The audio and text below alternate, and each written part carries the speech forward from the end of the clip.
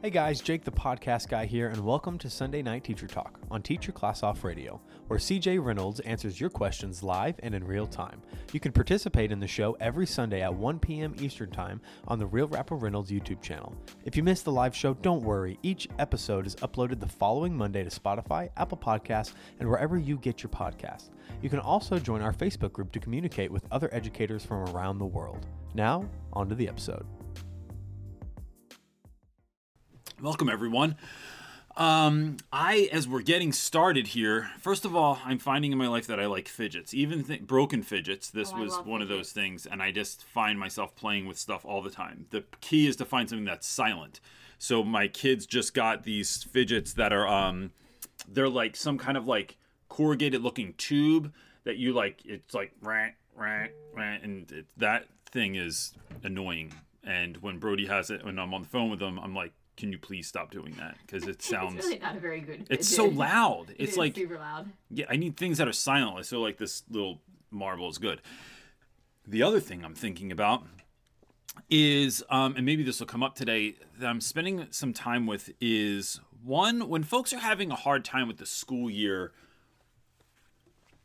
this idea of grieving the school year, right? Grieving the job, grieving what used to be. And what I'm learning about is how important that is to grieve the things that we have lost, to grieve the things that never really kind of came to be in any sense that we really wanted them to. And then, being mindful of when we talk about pouring into ourselves, when we talk about, what am I thinking? You're not paying attention. You're doing work. You're on the job. I appreciate it. When we talk about things like, sort of like pouring back into us, self-care, things of that nature, what we're oftentimes looking for is shelter. And it makes me think of the Stone song, Give Me Shelter. But what you're looking for is like, where are you finding shelter? So that if home is, there's a lot going on there too. If you go to a second job and there's a lot going on there too. If you go to school and there's a lot going on there, what you need to do is find shelter. And so you are looking for places to kind of get out of the storm for a minute and to recalibrate before you execute and go back into what you're doing. And so when I think about that, I think about how chaotic home is sometimes, like navigating kids and things of that nature. It's really like that becomes the reason that date night on Friday nights is so utterly important. And the people you're doing date night with, like last Friday we went out with an old student of mine and his husband, and we had a really great time just hanging out, and it was like so energy giving, so life giving. But you're doing things like that, and it's shelter from the storm for a moment. Because you're just, and not that life is always a storm, right? But you go through seasons, and maybe this season that you're in right now is a particularly tumultuous one. So what could you do to find some shelter? Maybe that's hanging out with old friends. Maybe it's taking a walk in the park. Maybe it's like but they're like, these are things that I think are a low cost of entry, meaning you're not engaging in activities that are particularly tumultuous. They're not taxing from you. So I'm not saying like just going for a run or working out. Like those are great ideas too. But when you feel tired on like some deep soul level, it's looking for things that will just bring you up. Maybe that's going to a movie. Maybe, you know what that is for you, but finding shelter in those moments. And so with that, I think that's what I didn't even plan this tie-in. I think that's what we're trying to do here. My name is CJ Reynolds, and I run this channel called Real Rap with Reynolds, and that doesn't mean I know how to rap. That is a skill I do not possess.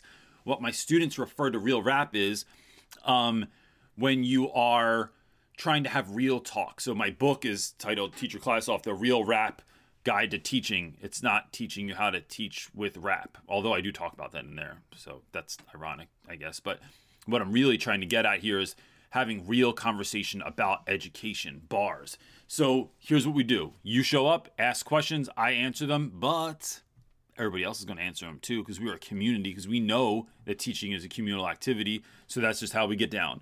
So, excuse my coughing, and the wife is sneezing a lot today.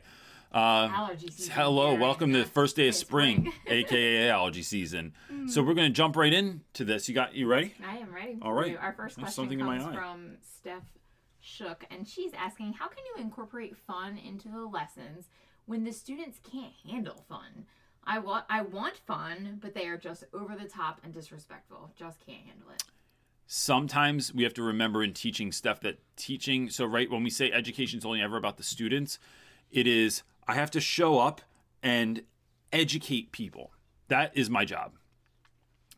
Sometimes I can have fun doing that. Sometimes kids can't handle fun. You're 100% right. I have classes that this week will do a project, and not all students are doing the same project. So I'm realizing that, like, we do this project every year where we create children's books, and I'm just over trying to find a one-size-fits-all thing for all classes, right? So even in the class, right, there's kids that, like, have learning differences, learning styles that are different, learning, like, different ways they can engage, their IEPs, their attention spans, their likes, their dislikes, all of these things that you're sort of navigating and that are informing your practice. But I no longer try to make all classes do a thing. So each of these classes is going to get a different project. I know that one of my periods cannot handle doing the children's book. I just know it's not going to get done, right? I know some classes really can't handle just working quietly alone or in groups. They just can't do it. So instead of lamenting that, I just acknowledge it, know it, and then move on to the next thing. And then I'll tell you what, Steph, like, so for those of us that are kind of lucky enough to teach a number of different classes during the day, like different groups of students all day, it gives me more energy to show up to do the thing, because when I try and take a round peg and push it into a square hole, it's so taxing, right? So it's like that game that your kids had when they were little, where, like, it was that kind of weird octagon-y thing, and it had all the different shapes, and you had to get it into the right hole. It's so difficult to get the square shape, and you're trying to shove it into the triangle spot. It doesn't work. But when you have the triangle piece, it just goes in so easy, so effortless. It's magical. And so it's, I think, trying to find what's going to work for those classes, and just knowing that, like, look, kids are kids, and some kids just can't handle the space, the time, the freedom, the choice, the whatever. So it's finding what works best for them, and then just knowing that sometimes we just have to do things as educators, and it's not fun. It's not as enjoyable. It's not the greatest thing in the world. Last week I did some review with kids. I knew, like, they have a really hard time when we try and do, like, a review game or something. And so it was, here's a study guide, but they did better on the test. Like, it was like, just here's the book, like, go look this stuff up. And sometimes that just works better. And so it's about finding what works best for your students and doing that. And like I said, you could grieve the ideal, the loss of not being able to do something fun. That's fine. That's healthy. But it's really entering in where your kids are ready and where they can do what is being asked, and then moving into that space. So just from the comment section over here, Jacob Ingram said he did the children's book project this year and then donated the finished books to an orphanage. Oh, I think he sent us a post about that or something like that. DM maybe? Friggin' love it. Yeah. I didn't see it, but love it. Awesome. Yeah, because they had I think he had, like, legit books made out of them and stuff. Yeah, that's so fantastic. sick. Okay, our next question comes from Maisha. She's saying, my thorn in my flesh revealed that I was his favorite teacher. Why does it seem that students who misbehave the most like you as the teacher the most? Great question. My thorn in my flesh. That is a great way to put it.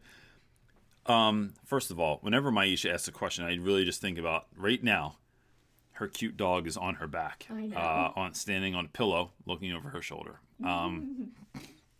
And that there will be a nap promptly after the show. I had a kid my first year in West Philadelphia. He was a senior and was the worst, most, like, when I say the worst kid I ever taught, what I mean is he would just curse at me. Like I couldn't figure it out. I couldn't build a relationship. I couldn't figure out the lesson. None of the stuff that I typically talk about, right, worked. It was just a hot mess every day. And like, things were said to me that, like, I mean, I was younger in my profession, but like I'd never let it pass now. And I won't even say it online because it was so horrific. But it's graduation. The students show up and they get 2 flowers at graduation, and they walk out into the crowd. One of those flowers goes to a parent that helped them to get to school every day, that did whatever they had to do to keep that kid in school, to get them to school, to get them to do their homework, that kind of thing. The other flower goes to an educator or some support in the building, and that's the person that made you want to stay in school. And I'll be damned if that kid didn't come over and give me his friggin' flower.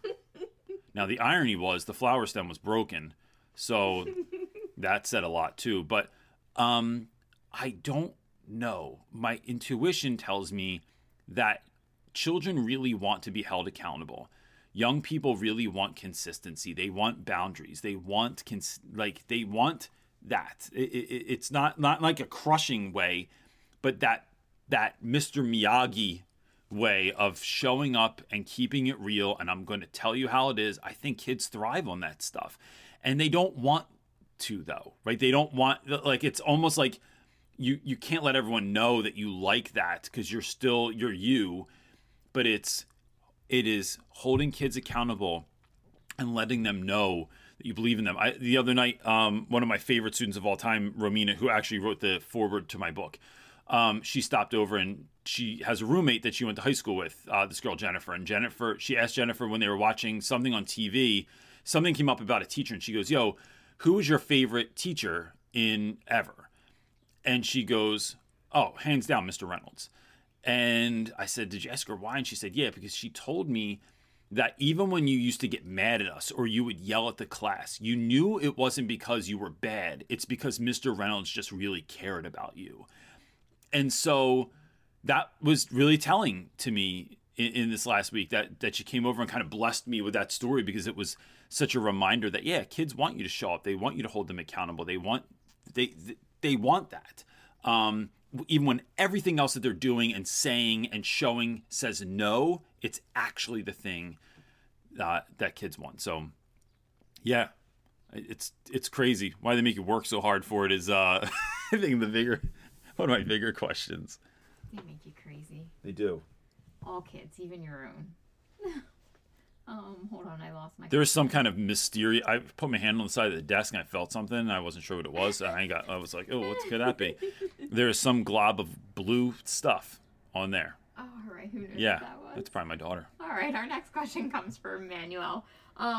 What do you do when the older veteran teachers try to eat the new teachers? How do you power through that negative attitude? Oh, my.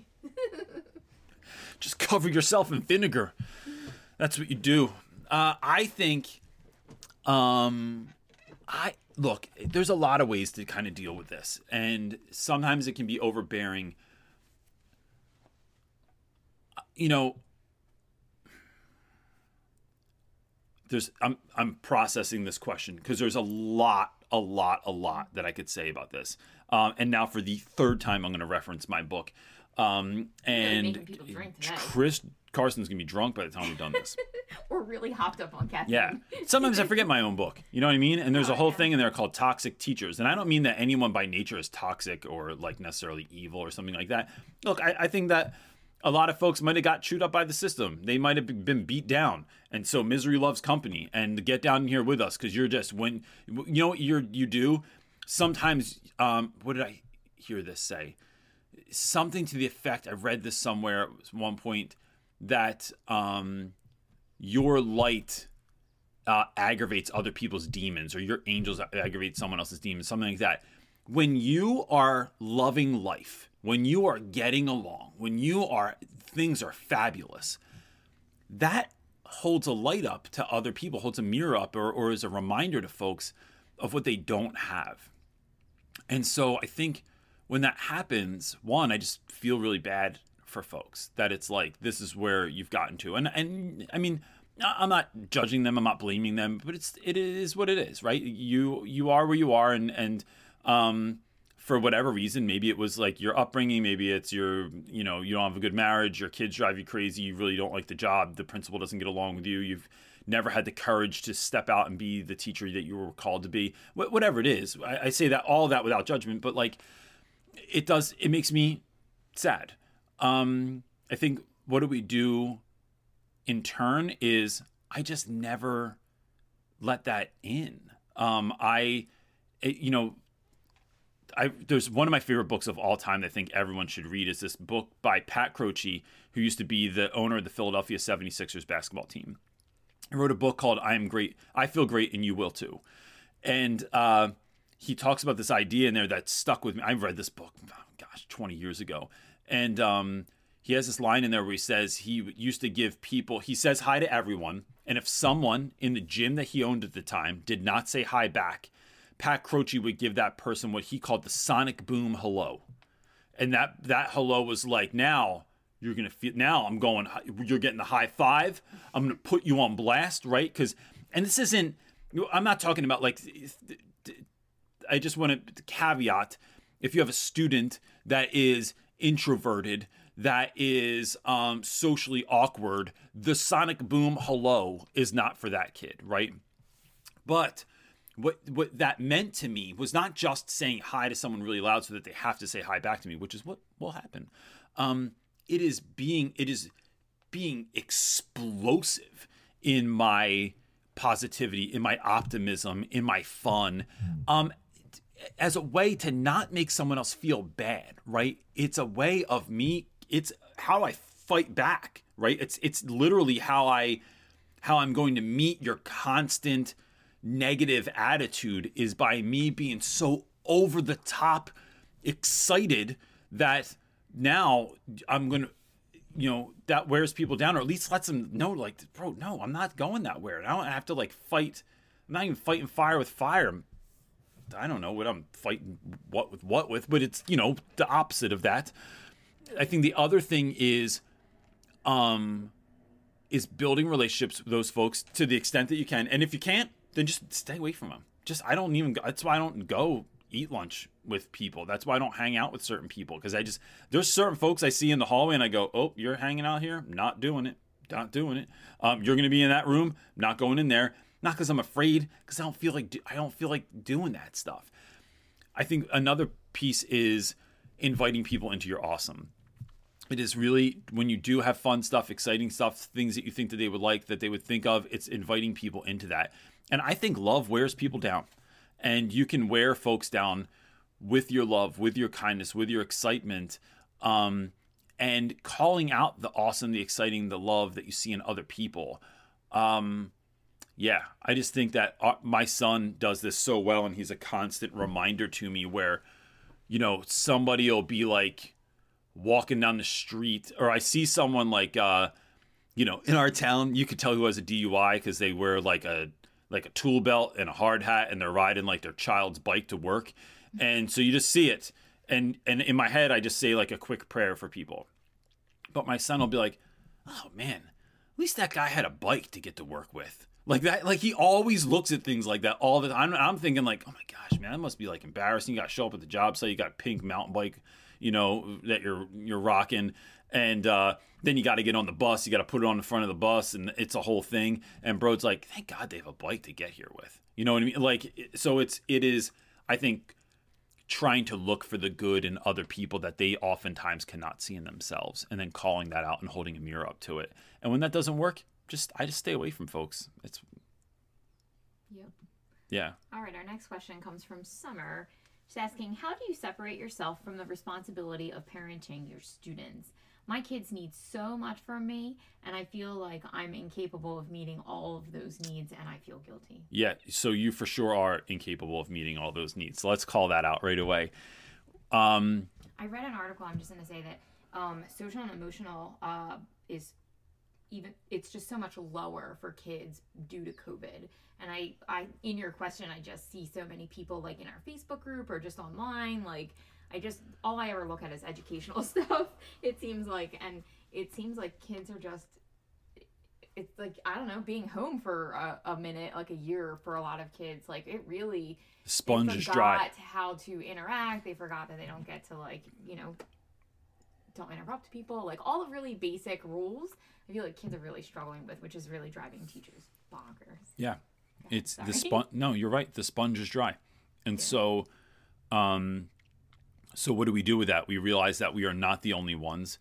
We give what we can, and you know that, look, you don't know how far a blessing is that you give someone else. You don't know how far that love is going to carry them. You don't know, like, we always see the need, and so we keep giving and giving and giving, and then what happens is you end up with compassion fatigue, which is like literally you've given so much, you've shared so much, you've been so kind and loving and whatever, that you are like tired on a soul level where you don't feel like you can give anything else out. So that, and then that can make you stingy with your love going forward because you don't want to feel like that. So you start holding back.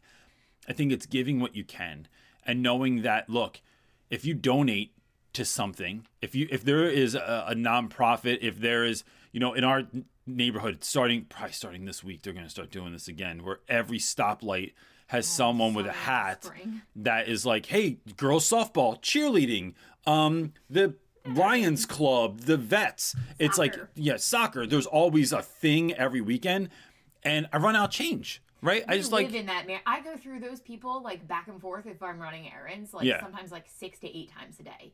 I'm not. They'll look at you every single time. And when you don't give money, they look at you like there's something, like you did something wrong. It's like, bro, I've passed you 5 times already. But I just passed your homie at the last light. Yeah. Like, it just gave that guy my change. Can you put a sticker on my car so everyone knows I already gave?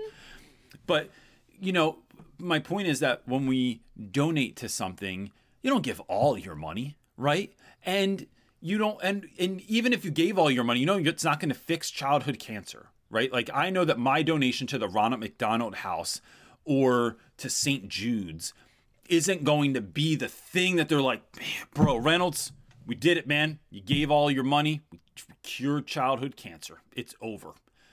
It's not. What you're doing is, it's the act of giving. It is showing other folks that you're giving. It is your contribution in some small way to make things move the needle to the better, right? It's not giving your all every day and then you're dead. Don't do that. Know what feels right to you. Know how much you can give. Know what you've got in you. And then it will be all right. Kids oftentimes also act like, are you doing a dance over there all of a sudden? You made me just start thinking of that song of, "You gonna be all right." Oh. Like, I heard it this morning. You 100% did some kind of TikTok situation. That was adorable. It was some. So kids will often make you feel like, look, whenever my kids say anything, whenever they're hungry, they're starving. I am bro, you're 100% not starving right now. Like, let's walk through the symptoms of starvation. You're not anywhere near there. When they're like, we don't do anything. We don't go anywhere. I'm never allowed to do this. Everything is always 0 or 10, right? So it's knowing that even though a kid might be acting like they just need, that is, I think it's an insatiable appetite sometimes. So it's give what you can give the best that you can give, and then fill yourself back up and know that that was your contribution to helping, and not feeling like you have to do it all, because you can't do it all. Even though teaching is a communal activity, we all can't do it all even together. So it's like showing up and giving what you can. And I think that's, and then being all right, like tell yourself, all right, just like literally say it. That's it. That's all I got to give today. I did it. Yeah. Chris Carson had a great comment. He said, do what you have the power to do, nothing more, nothing less. Your kindness will go far. And I also really loved what Maisha said. She said, going back to school business as usual opened up more concerns than just learning loss. Yep. Which is so true. 100%. But we don't talk about those things. Nope. Does she need something? No, I think she's trying to let the dog out. All right. And he is undecided. He's staying with us. What are we making in there? Making food? Probably grilled cheese. Girl making grilled all cheese. Right, probably making a quesadilla. That's all the kid eats. We're out of tortillas. Oh. Just so everybody knows. Okay, come on. Kyle is up with a question, and he is asking, gonna be interviewing soon. Any interview tips? I do. So Kyle, on my channel, this works better on a computer. I don't know. I don't think you can search on a like a phone or something. Go to the top and there's like a little magnifying glass. You can search things and just put in interview. There's a video I made with oh my gosh, Lettered Classroom, Bridget from Lettered Classroom years ago, and we talked about everything from college to interviews to all that stuff. That is a really good interview for you to check out. And then I think I pulled a section from that and made an interview version of that too.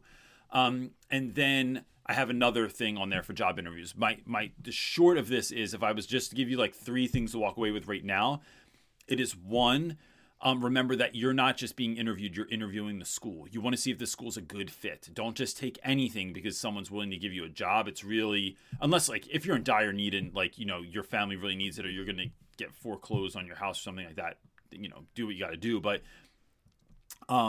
interviewing schools is a good thing to do also. So, and then the second thing is do your due diligence. Look at their website, check out their newsletter, like Google them, have some sense of the space and place that you're going into, and then talk about that. Ask them questions too. Hey, how do y'all like, do you pay in the summer? How many classes do teachers typically have to teach? How many preps do you have? Like, so how many different types of classes am I teaching? What other responsibilities and roles are teachers asked to perform? So do you have to teach an after school program also? Do you have to do lunch duty? Do you have to do bus duty? Like, what is a typical day for a teacher look like? Do y'all have curriculum? Is there a scope and sequence that I can see now? It's all that kind of stuff that you want to make sure that you ask them too, to make sure this is something place that you can see yourself fitting into. And then, you know, one of the best pieces of advice I've ever been given is to handwrite a note that you're going to give to them when you're done. So have that thing prepared. This is a letter from John Lopez, but I just happen to have sitting on my desk. But it's like having this prepped already, handwrite it. If you can't write, then type. Hey, thanks so much for meeting with me today. It was really great. I hope to hear back from you soon, blah, blah, whatever you're going to say. And then I already have it addressed and stamped. You walk out the building, find the nearest mailbox and put it in. Don't go home and do it. Don't go home and write it. You want that thing there as quick as you can, because then it's going to be top of mind for the folks that you're doing this. And it's you sprinkle a little magic on your interview, because nobody, I'm going to tell you right now, unless other people from this here podcast, this here live feed are listening to this, no one else is doing that. So it goes really far and puts a personal touch on this moment, because they probably interviewed a dozen people that day. So you're making yourself stand out in that way.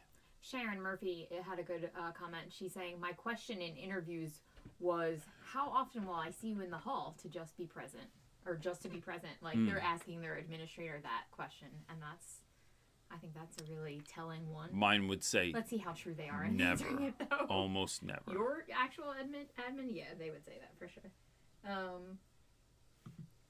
All right, our next question comes from Katie.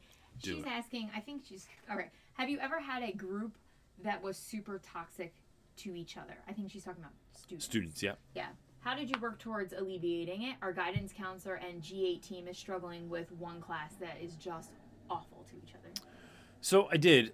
They graduated 2 years ago. Actually, I was talking about these guys. So these guys on the front, the fourth reference to my book, were in that class. So this is DJ Dirty Kev. That's his name, not mine. And Hugs, because we just thought he looked like he needed hugs a lot. So those guys were in a class that, our school being an all-boys school, by the time you're a senior, there is an unbelievable amount of brotherhood that forms around our students. Like they link for life, a lot of our guys. And our school is historically been a place that kids come back to kind of dip back into that, to see their friends, to be a part of things. Like it has been a really wonderful place in that way. Now, that being said, a group that graduated 2 years ago, so this is like the year that we all went home that March because of the pandemic. Gosh, they were just horrible to one another. By and large, I mean, they were just like tear each other down, but in ways where you're just like, oh, that's not even nice. Like, I make fun of people all the time. It's like one of my favorite parts of my day. This is like how I love students a lot of times. It's just by messing around, but that was just awful.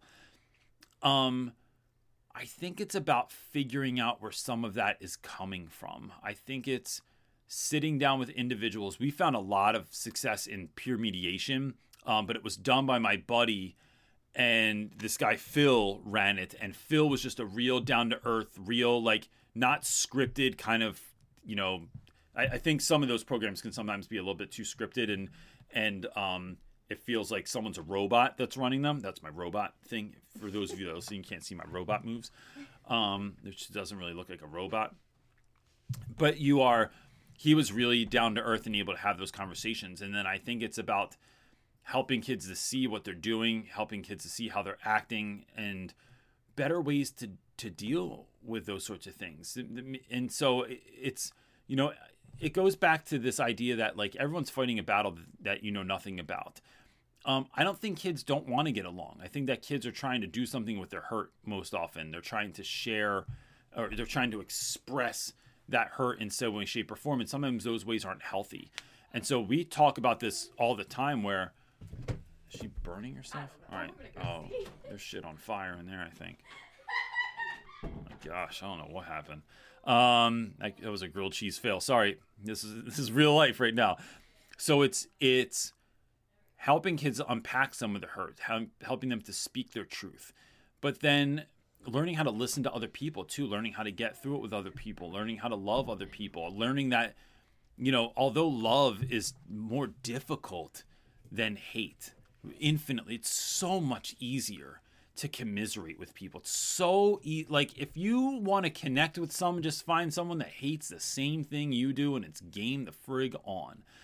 That being positive is hard work, but it just feels so much better. That hate, it's taxing. It takes so much energy. But sometimes kids don't realize that, right? They're trying to figure out the power dynamic in their own lives. They're trying to figure out how do they have power and how much power do they have and all those sorts of things. And so it's helping kids understand and move towards this, I don't know, like a system that I think is just kind of,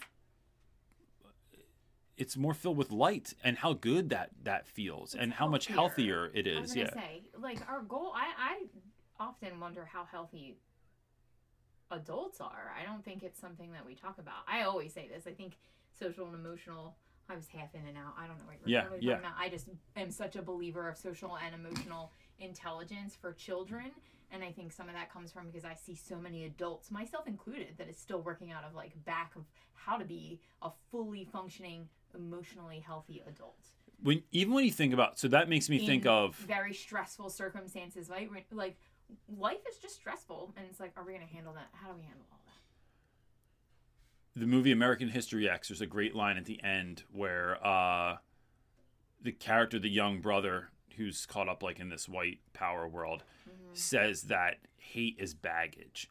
And when you think about that, and you think about when you don't like someone, you have to constantly in your mind keep the tally of when they wronged you, how they wronged you, who they were with, when it went down, how it went down. I don't think you realize that you even do it. You're carrying all that stuff with you, and then, but when you can just let that go, because you realize it doesn't really matter that much anyway, and like just move on from that person and don't even hang out with them, and then you don't have to like do, like, I don't want to keep a scorecard. Like that's a harder road. That's a lot to carry with you. That's baggage, man. And it's letting that stuff go. You don't understand how free that feels, because what you want is to get back at someone. And yeah, I just know that the times in my life that I've been able to do that is the literally changed my, like instantaneous moments that I forgave someone that didn't even deserve it. Oh, agreed. It is like, it's magical. So, yeah. Easier said than done. Sorry, I hope I answered that well, but there was a grilled cheese incident. recovered That's the his title. focus. That's the title of this week's podcast is the grilled cheese incident. All right, our next question comes from Anthony. He is asking, in terms of being critical as a teacher, is it harder to do if you're teaching a special diploma class with kids who need more attention or a regular diploma class? I would think general ed versus special ed is what. Yeah. So in terms of being critical as a teacher, so I'll say this. I think of this question and I think of the person, your evaluation. So That's what I was going to say. Yeah. Yeah. So, let me see if this answers your question, and then I'll say what I think. I got evaluated my my formal observation. I've been observed 9 times. My co-teacher got observed in the same day that I did. So there was someone observing our class 10 times this year.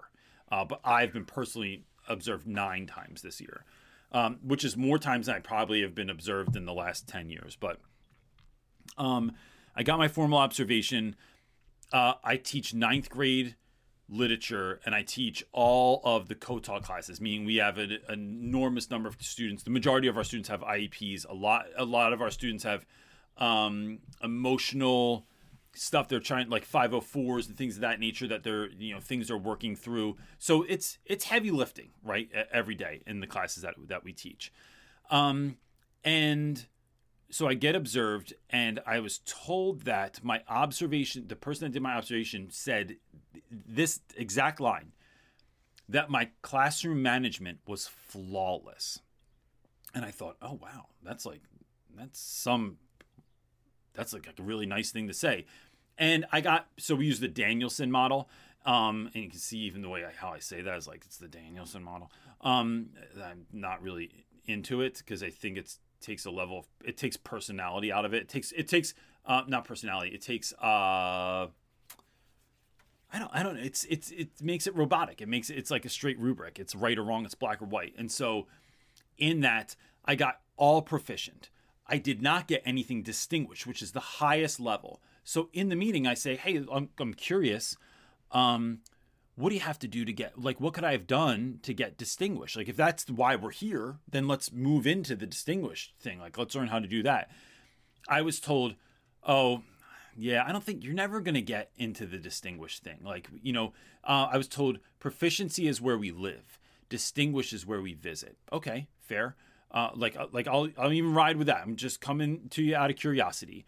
How would I get distinguished? I was told that by nature of the students that I taught in that class, the grades that they were at, the abilities that they were at, the behaviors that were generally exhibited, that I would never get into distinguished.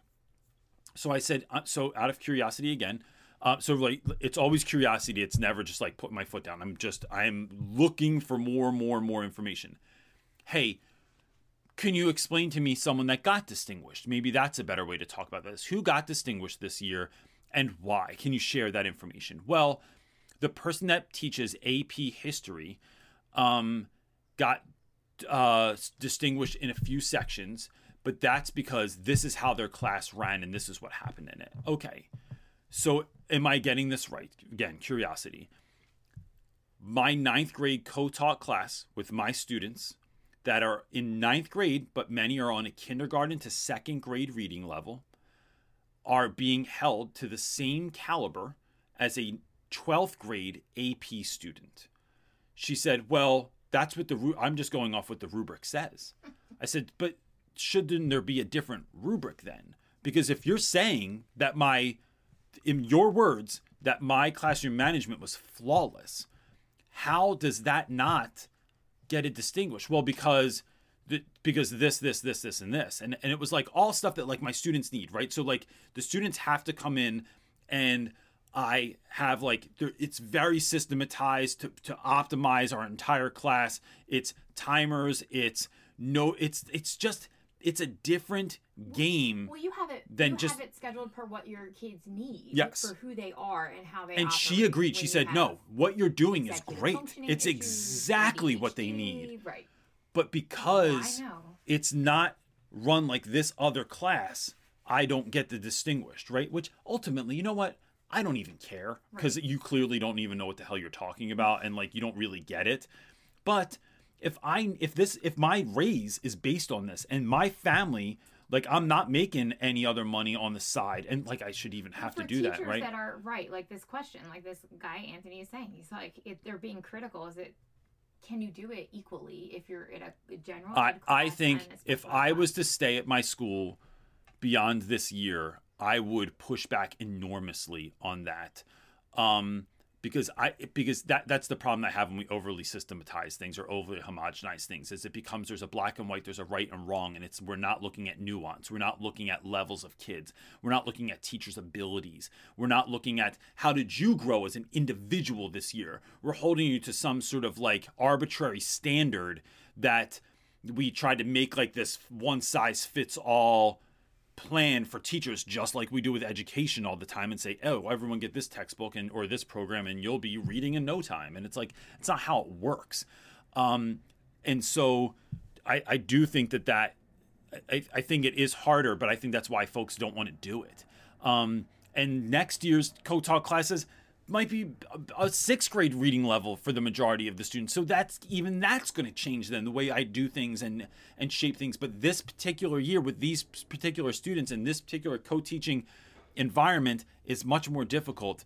And coming out of COVID and all these other things, it's like, it is a mess. So look, if you're not getting it, if you're not getting the love or the praise or the attention or not even just love and praise and attention, if you're not getting like a true, if you're not getting true critiques or observations, I think that it's pushing back. It is speaking your truth. Don't expect that they're going to get it. You have to push back and find other people that will do it too, because what you're doing ultimately, right? Remember this, is for the betterment of your students, but it's also for your own betterment, right? You want to get better as a teacher. You want to get the biggest raise that you can so you can, do what you need to do with your family and not have to work second jobs at Hooters at night. All right, I just wanted to drop Hooters in there. I don't know why that popped in my head. I've only ever been there once in my life. I don't even know if you should say that you've ever been there. I've been there, and I'm going to tell you what. I was 14. We were on vacation, and for some reason, that's where my parents went. I don't know if they didn't know what we were doing, but we all went to Hooters. You know how weird it is when you're 14 to be in Hooters with your parents? It's awful. Maybe that's why I never went back. I was just like, I can't do it. I got Hooters PTSD. Moving on. That is hilarious. All right, our next question comes from Celia. She's asking, I am currently doing research about using green screens in the classroom for a paper for uni. Still getting my degree. Do you have any experience or maybe a resource for me? Heck yeah. I love doing green screen stuff. You can do it with, if you have a MacBook or iMac, really simply. And so when we went into virtual, I loved using green screen because it just made me able to change my background every day. It made me able to change, if I was talking about something, I could be there all of a sudden. So if I'm talking about the story of the sniper, we can be in Ireland. If we were talking about the Merchant of Venice, bam, we're in Venice, and here's where we are, and this is what's going on. You kind of look like a weather person, like talking people through stuff. It has been incredibly fun. I have a friend that in school, my buddy, Mr. Diawara, I don't know if he still does this, but he used to make videos, all of his pre-class stuff, right? So the stuff you do as soon as you come into class, that activity was solely taught off of a screen. He would record himself and in all these different places, and then he would do a really quick lesson. So while that was happening, the kids were in the back and they were doing work, and he could like take attendance. He could make sure like late kids were coming in, had stuff. Someone that was absent yesterday was squared away. They knew what was going on. It bought him some time.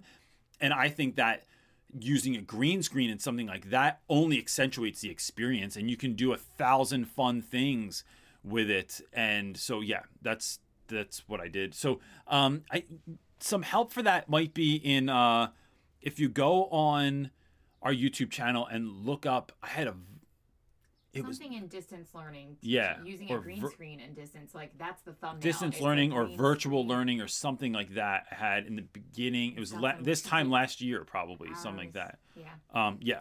So that could probably help you out. All right. Our next question comes from Jesse. It's a few.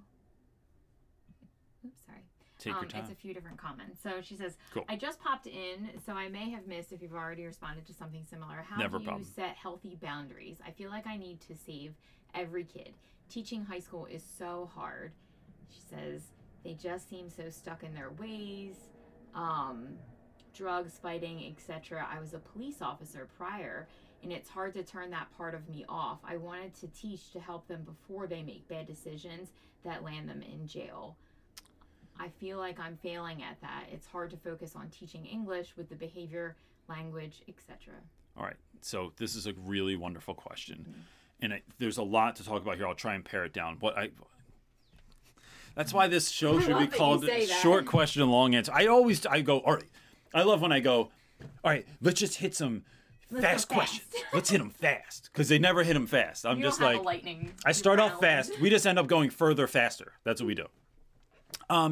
So I think the first thing, Jesse, is this idea of, and look, it is what it is, but sometimes we go into this work with this idea that we're going to save kids, and that's not the game. But you're right. I think that the ounce of prevention is better than a pound of cure. We can't save anyone. What we can do is influence folks. And I think the best way to have influence is to stick it. You have to stick with it. You have to remember that the work that you're doing is not just happening this year, this month. For me, it's forever, right? I went out to dinner with an old student I went to his wedding this year, and then we went out with that couple this last Friday to hang out.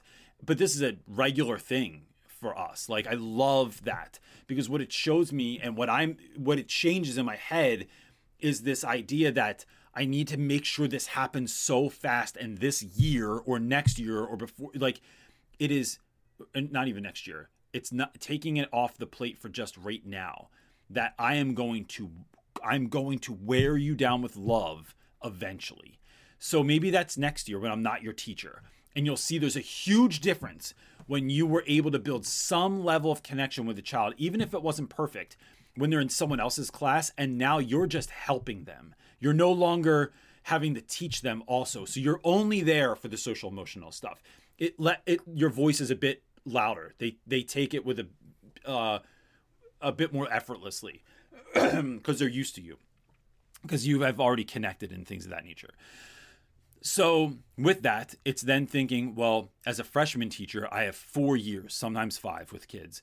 But then I'm always going to follow up, right? So like in just the last couple of weeks, I've like had students come visit me at school. I went to an old student's mother's funeral. I went to another student's house to go drop something off to them.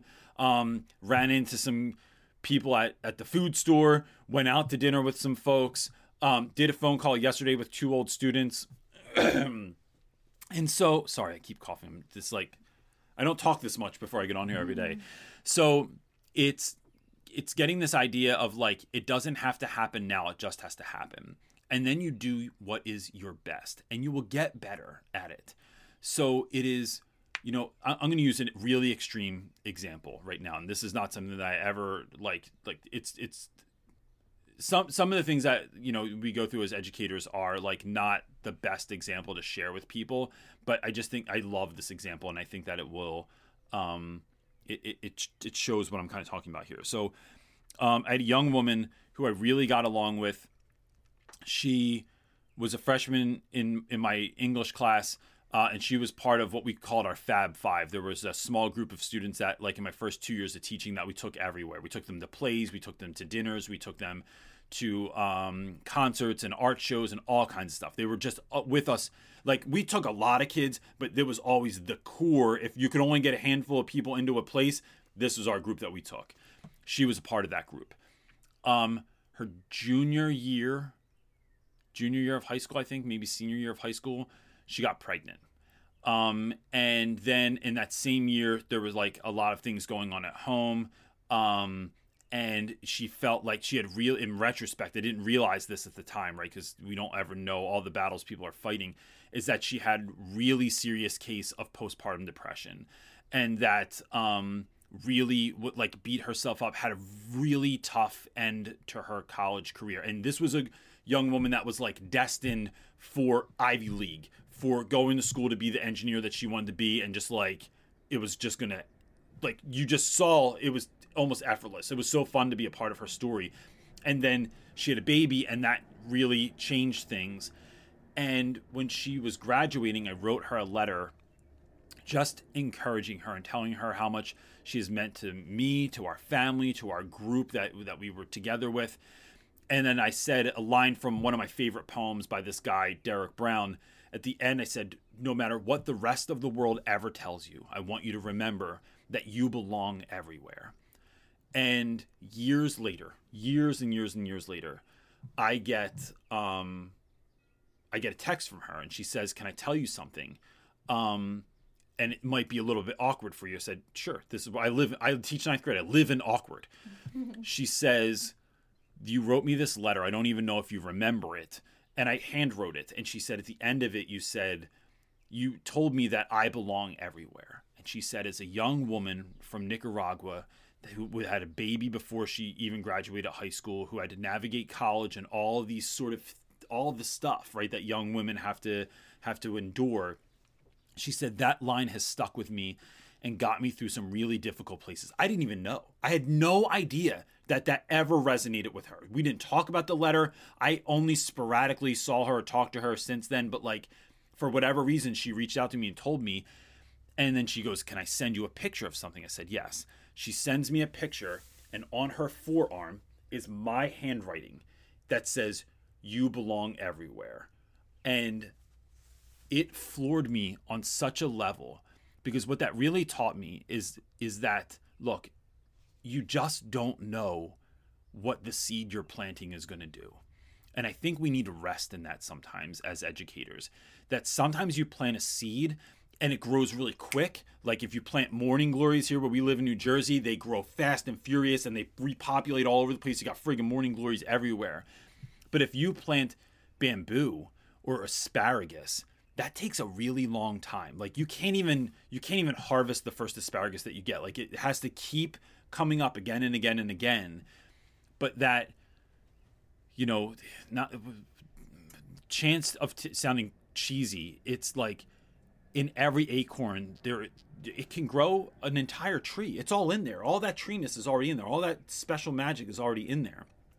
But when we plant things, sometimes we get to see the effect that we've had on children's lives. Sometimes we've been able to see how they grow. And other times you dropped an acorn or a seed somewhere, you didn't even know. It fell out of your pocket, right? It was like a something that you didn't think that was that big of a deal. That was a huge deal to a child. So I think with that, it is showing up every day. It is giving what you can, and then watering that seed, giving it the kindness and the love and the sunshine that you can, but then knowing that, look, you just don't know how far what you're doing or saying is going to go. And that story to me was like the epitome of that I just had no idea. And then have someone send me my handwriting on their arm was like, what? And so look, maybe you don't get a tattoo of some kid that somebody got on their body with you. That's fine. Like, it's unreasonable to think that. That's not the goal. Yeah. But the goal is that you're showing up and giving what you can. And then I just pray over that and hope that it multiplies, and that's how I get through my days. So, yeah. I think you just can't forget that you can't underestimate like what something does when it grows. You don't know how far your influence goes. Mm-hmm. You just don't know how you're changing lives. It's hard when you can't see it, especially because her job, like the reason, coming from a police officer, I get wanting to come in like preventative care, right? But like the reality is you can only plant seeds. But over time, but you get better at it, right? So like now, I don't have classroom management issues because I shut stuff down. But I know how to do that. I know how I am going to do that, right? And so everyone's different, but it's learning who you are and what you're about, and the students and where they come from, and the community that you're working with, and how you're going to best like work within that community to be a part of it and work with other teachers. And like you start optimizing and systematizing and moving these things around so you get better and better and better and better at what you're doing. Then it's like effortless. It's like you're not looking at the keys on the piano when you're trying to play them. You're just like talking to somebody and singing a song, and you're just like rocking out, and it's amazing, and you get to that point. All right, our next question. That was a really long answer. There was no shortness in there. There was not. There's no shortness in any. I know. That's what I do. All right. Jacob is asking, I've noticed that since, well, and we kind of already talked about this. So Let's do it. Maybe you can hit this one quick. We'll see. We'll see. I've noticed that since the school shut down, the students' maturity level is about 2 years behind. Is there anything we can do to help them catch up here? My high schoolers act like 7th graders. I constantly tell kids, Jacob, that I hold a mirror up to their behavior and talk about it, and not in a way that tears them down or makes them feel bad, but it's like, y'all, like I just asked 4 times for you to stop. Like usually I count down from 5, and by 2 everyone's silent. Maybe I have to do that twice sometimes. This year I'm doing it 4 times, and I get to the point where I just stand there and I have to like take a breath and I go, all right. And the kids go, yo, chill. He's getting mad, because no one likes to see Reynolds mad. And I just go, I need you to check yourselves. Like that was 4 times, right? That I'm trying to just convey something simple and we're not listening.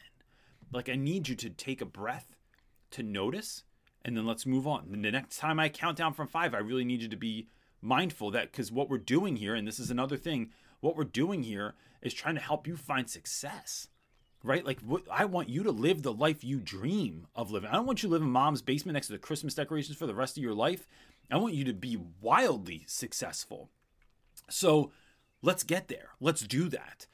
And it's reminding kids of the why. It's having patience with kids. But I think, and it's holding that mirror up. But I think some of it, Jacob, is just having the patience. It's reminding ourselves that we are dealing with, and I say this a lot, but it bears repeating. We're dealing with children, and we're dealing with stuff that like our kids, like, I'm going to say this, bro. I'm going to say this to everybody here. You were not, and I'm going to sound like Yoda or something all of a sudden, but I don't think any of us were born right now on accident. I think that this is the work we've been given to do. You were born at this time and place on purpose. And so this is the stuff we've been given to work through, but that we have to remember that the job changed, that it got harder, that it's more difficult. So we need to become better to do the work that was given to us, right? It's like things have developed and changed.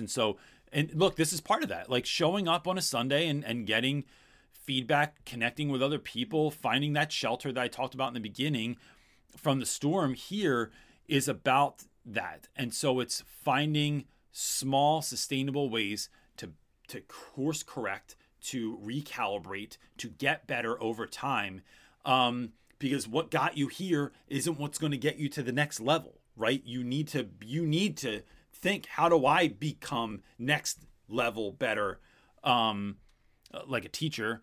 And so that's Alshameyer's book, Next Level Teaching, right? Oh, yeah. So it's how do you get to be better, and then you show up and then you're better for your kids. And then so I think that's part of it too. So it's a little bit convoluted. I don't think there's a straight path. There's not like a one answer for that, but I think that those are some of the traits of what are going to help you through that situation.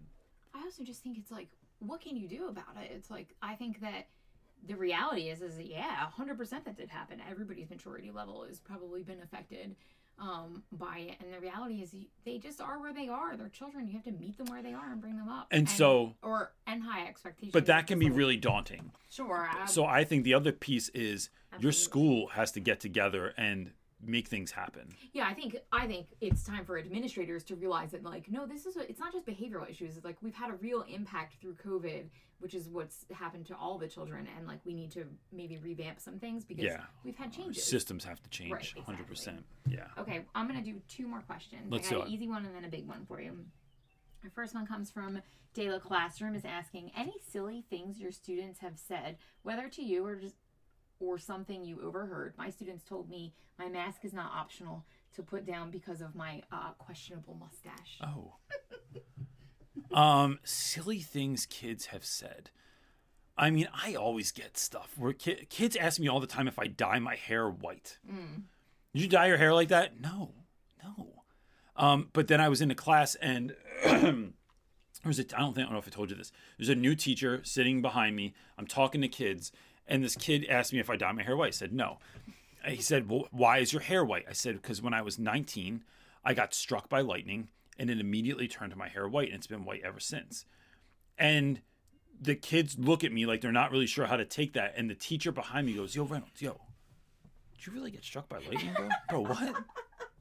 I don't even know that happens. I don't know, like maybe, I don't know. I've never known anyone that got struck by lightning, but like he really questioned. Yeah, like he really wondered about that. I have kids that ask me like where I went to college, and I just make things up. I tell them I went to clown college and it was a really big deal. Why don't I wear on Fridays? Why don't I wear my college sweatshirt? Because clown college didn't have a sweatshirt; it had a whole outfit. So what you're saying is that you don't really have a whole lot of crazy things that you're the one who says the crazy things. Yeah, I mean, kids. What else? It's mostly your hair. I feel like they always ask about your hair. They always ask about my hair. They ask to touch my hair a lot. Mm-hmm. I get that a lot. Yo, Reynolds, really? Yo, I'm not trying to be weird, but can I just touch your hair real quick? Go ahead, bro. Go ahead. I get it. It's. Yeah. Or I like when kids ask me if I've, how many kids do you have, Reynolds? I always go 2 that I know of. And they're always just like, wait, yo. And I'm like, there are a couple lost years there in college kids. I don't really know. And which is total nonsense. Like, but yeah. So I think more about the things I say, but there are a gazillion things. I just am having a hard time. I told you when you used to do like, certain hair gel and it made your hair harder. They said that your hair felt like sticks. Yeah. Yo, it's all crispy. No, because one kid would touch. There's a video of this online. Some kid touched my hair and then they all go, yo, oh, you gotta feel it. I thought it was gonna be soft. It's like sticks. Like 6 or 8 kids around. Then all of a sudden you just see this video and it's like everyone's touching my hair and feeling it. It's just like this is what we're living through. They're so weird. Right now, curiosity got the best of everybody. All right, let's move on to our next question, and we'll say this is our final one because this is a lengthy one, and you know what this is if it's close to my heart. It's special ed. Andrea is asking, what can you do to make a difference when you are up against a broken system? As a case manager and a SPED teacher, I have way too many 8th graders reading on a 3rd grade reading level. I don't see remediation happening at the secondary level. It's a bunch of compensatory. Thank you. Skills at this point. I feel like a fraud managing these IEPs when I don't have the resources or the time to bridge the gap. I'm a co-teacher for 8th grade math. Oh, God. This is my heart, man. We're going to start like this. We're going to start by just saying, what a wonderful profile picture, because you know I love that. Those are great flowers. You know, Andrea, I have a really hard time with this as well. Teaching a co-taught class, but being like the quote-unquote lead teacher, so I'm not special ed certified, but I work with all those students. It's really hard when you see kids that are in a kindergarten reading level or a 2nd grade reading level, and then we don't even have small group for kids. We just put them in like some whatever program we paid for because we paid for it, and now we're going to put you in that group and you're going to learn to do through this thing, but you're not really learning. Yeah, but we don't even have a reading specialist at our school. Yeah, because she's right. Remediation doesn't happen at the secondary level. It's not. Like, once they're done elementary, middle school at the most, and that doesn't even happen there. It's like, we're just reading to read because reading to learn versus learning to read. Yeah. Like, it just... And you can go back and help kids, right? If you had the programs in place, something good and someone that was trained, and this is like our mission is to not trained, certified, because we know in the world of dyslexia, they throw in so many people. They do a 3-day training for something on a dyslexia program, and they go, "Oh, my teachers, they're all trained. They're all good. They know what they're doing." And it's like, no. In the world of dyslexia, 3-day training is not certification. They're two different things. So having someone like that do the work can change a kid's life. It can change their abilities. But we don't do that. Instead, like, I'm so tired of, like, I get these IEPs and they're the same thing. Every kid has the same damn IEP where it's like preferential seating, work is chunked, extra time on a test and assignments. And it's like it's like so basic that it's like, I'm doing all this anyway. Like, I'm already starting there. Right. Like she said, it's like managing fraud IEPs. Yeah. Or when you see an IEP and they've been copy and pasted so much that they have somebody else's name in it in the middle of somebody else's IEP. So it can be utterly daunting. One of the things that I try to do is I personalize IEP meetings. So any meeting that I go to, we read the IEP and we talk about all the regular nonsense. It's total bullshit. And I say to parents, I need to know 3 things before you leave. 1, what's your kid's favorite class that they ever had, favorite teacher that they ever had. 2, what's the least favorite class that they ever had. So I'm not asking you to talk crap on a teacher, but I'm asking, like, what is something that, like, they just struggled with because it was numbers, it was words, it was participating as a group. Like, what's something that they hated? And then the third question is, what do I need to know about your child that this IEP is not going to show me that I need to know to best show up as the best possible teacher for your kid? And so most times parents can't even answer that last question because they've never even ever been asked anything about their actual kid. They've just been tested, given the data. No, we don't even know what to do with the data because we take all these other tests, but we don't really do anything with the data ever at schools that I've been a part of. Well, that's not true. In more recent years, in the past, we have done stuff with that data. Anyway, my point is that you're personalizing the IEP process. It is then communicating with parents. And look, I think that it's building a strong bond with parents to the extent that is possible. I realize there are a lot of asks on our time, but when we can connect with parents, we make this full circle experience. And then parents get to know that, like, look, when the IEP is not working, it's not because your kid's not trying hard enough. It's not because you're a bad parent. It's because the system's broken and it's not giving your kid what they need. So of course they're not getting ready. They're not better at reading just because they have a 1-to-1 or because they're even if they're in small group, if someone's not certified to do the work, that it's like, who cares if there's less kids in there if the person that's doing the work doesn't know how to remediate your child? So it's really about trying to find, it's I think, over communicating with parents so that they know that, like, if your school can really pull it off or not. When we're asked to do things like change, and look, this is one of those things, caveat, this is one of those things Reynolds does. I don't recommend everyone else go ahead and do this. I'm just letting you know how it goes down.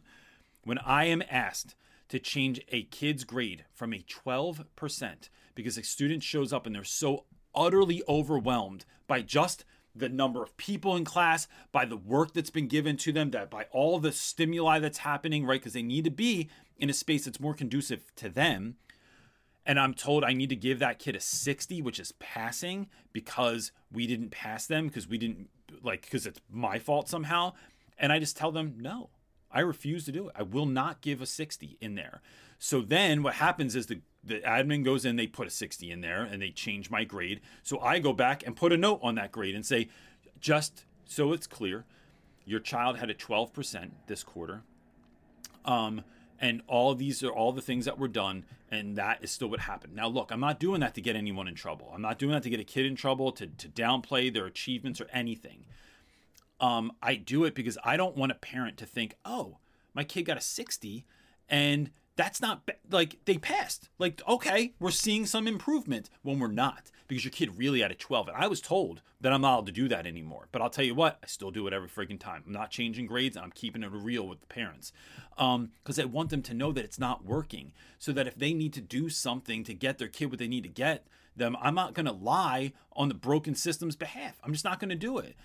So that has gotten me in trouble before, and it's gotten me like meetings with all kinds of people before, but it's really, I'm just not going to do it, because guess what? Education's only ever about the kids. So what do we do every day? I think that we acknowledge the fact that we do what we can, but then to me, it's like, it's showing up regardless, because that kid needs to know that someone cares about them, that I'm not going to pass you because you're cute or you have a great personality or you're really nice, or because you're quiet and attentive and you don't cause trouble. That grades aren't just a reflection of your behavior, they're a reflection of your mastery of content. And so that mastery is going to look different for different kids, and so that's why IEPs exist. But like, it's part of the reason anyway, but I'm going to show up for you every day and really try to do the best that I can to help you navigate a system and a world that is broken. And I think that that's the best thing, to place to start. Then it's building a community around that kid. I think it's grassroots in that shit. And like, we can't just count on the IEP or just the SPED department or anything. We have to have teachers and programs and things in place. It's finding, I don't think most teachers even know how to deal with this sort of thing because you're not trained in college to deal with or to work with special education students and kids with learning differences. So it's about, to the best of your ability, like suggesting training, suggesting certain folks come in and speak to your kids, to getting reading specialists to come in, getting special education advocates to come in that are really, really worth something. Not like there's a ton of terrible ones out there. But like it's thinking outside of the box of the things that you can do to help these kids to survive and to thrive. Because it can be daunting too. It's just a sad system. I think when you're in it like that and you really see the damage that's happening and the kids that are going from middle school to then high school to, like she said, the secondary level, and then you know as the teacher that they're not going to get the resources in high school. Yeah. They're never really going to progress on their reading like the way that they should. They're just not. And it's just because it's the system that's broken and failed, and I think you have to just, I don't even know, it's just hard to be in. It's hard to be in. Your heart breaks. So I think part of it is empowering parents to be able to make better choices and to know what their rights are and to know what they can do in that. But look, I'll say, like, look, in Philly, there's so many. I just want to comment back to somebody. Sure. I don't know what this is. It's the American flag, or it's P.A. Nevam. Okay. Is saying, like, we need more lawsuits to fix the broken system. I kind of agree, like, that would help, but it's also just, it's rigged. I mean, we tried to sue our school system here in our town that we live in. Yeah. And we failed because I was asked for $15,000 just to start to put on a retainer. And like, in Philly, does everybody have what I was going to say, and this goes to that. So in Philly, it's much easier to sue the school system, and it's much easier to win. Yeah. However, in Jersey, they bleed you dry. There are so many lawsuits that these students are now being sent to schools that are overcrowded. They don't have the resources anymore because you only had the resources when you had this many kids. Now you have this many kids because you're made to take them. Yeah. And it's like a money grab, and so that now we're not even remediating those students. No, it's so hard, and it's such a system, which is why I think the bell that we ring constantly here at Real Rap with Reynolds is like, you have to take care of yourself. You have to be an emotionally healthy and strong person. You have to put yourself forward or at the forefront so you can actually help all the people that you're there to help or that you want to help. Yeah. Because if you don't put yourself and just give and give and give, you're just going to break and burn out. Because it's such a broken system, and it is sad. Oh, I'm sorry. That's right. You did say your name was Trish before. Thanks, Trish. Sorry. So I think where that starts is going in tomorrow to school and really looking at what is like one thing that I can work on to change, to automate, to do that will work better. And then it's building that system over time where you're trying to figure out ways where, like, how can we make sure that every kid is accountable, right? Or like every kid is at least has a relationship with someone that has a teacher that they're going to connect with, that they can go to if they have trouble, right? So it's like building that out first. And so one of the ways we do, I mentioned this in my book, fifth time mentioned today, it is, I know we're on time, but I want to just tell this because I think this is a really great strategy. It is, we did this in a meeting once where we put everyone's name up on the wall, right? You just project it up on the wall. Every teacher gets a different color sticker. Just little round cheap stickers, you buy them at the dollar store. You put like prices on them if you have a yard sale or something like that. Now you go to every kid that you have a relationship with, right? Could be a great relationship. Could be like they come in every once in a while and we check in and whatever, but like there's a point of contact there. Now we can see what kids are getting an overabundance of attention and what kids are getting little to no attention.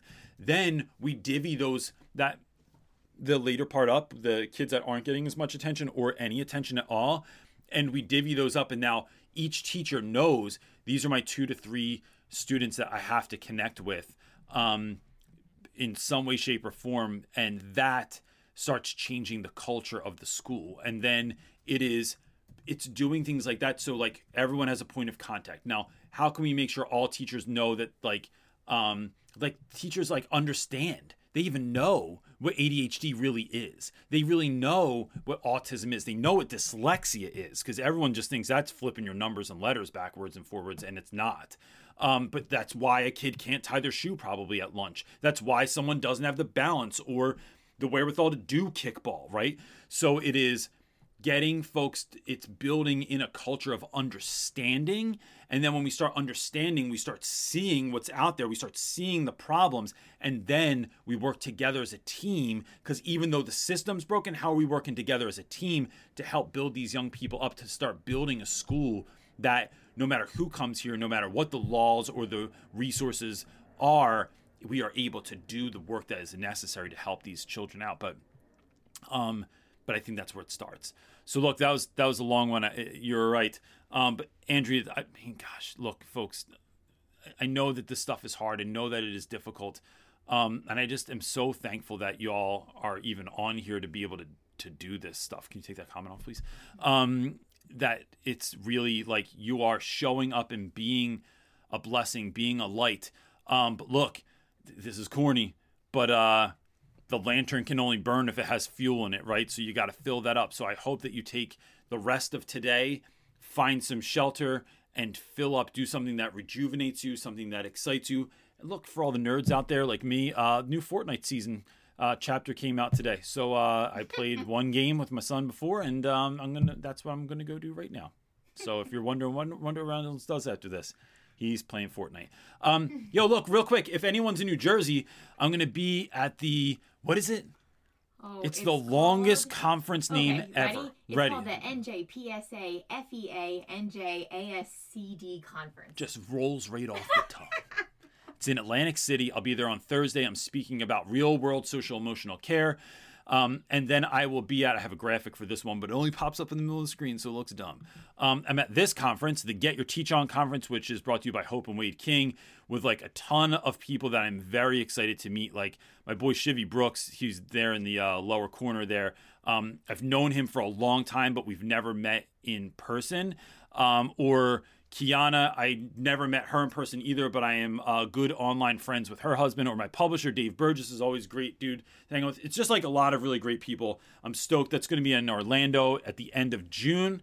And so I will be there presenting about secondary ed, like teaching English practices. It's their first one, I think, that with high school. So if you're interested, it's not the first, but they're just getting into this. But they have a special education one, which I'm really excited about, and that sort of stuff. So I think you can go to get your teach on and figure out how to get your school to pay for it. Yeah. You should not pay for it. Yeah, no, don't pay for it. Go to getyourteachon.com and then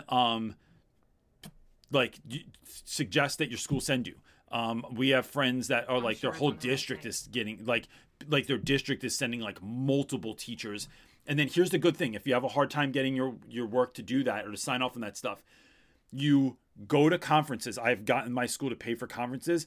And then I go back to school, and during PD, I lead a session. And it's like, this is what I learned at ISTE this year. This is what I learned at this conference. This is what I learned at the NJPSA FBA LMNOP conference. And it counts as PD credits. They give you a cert for going to their thing and all that. So there's no downside, and we get to hang out. So if you're going to be in Atlantic City, hit me up. I'd love to see you. And then if you can get to Orlando this summer, and then I'll let everyone know there's other stuff that we're still working on, places and spaces we're going to be coming up this summer. So that's it, right? Colorado in June if you're there. Colorado in June. We'll be there.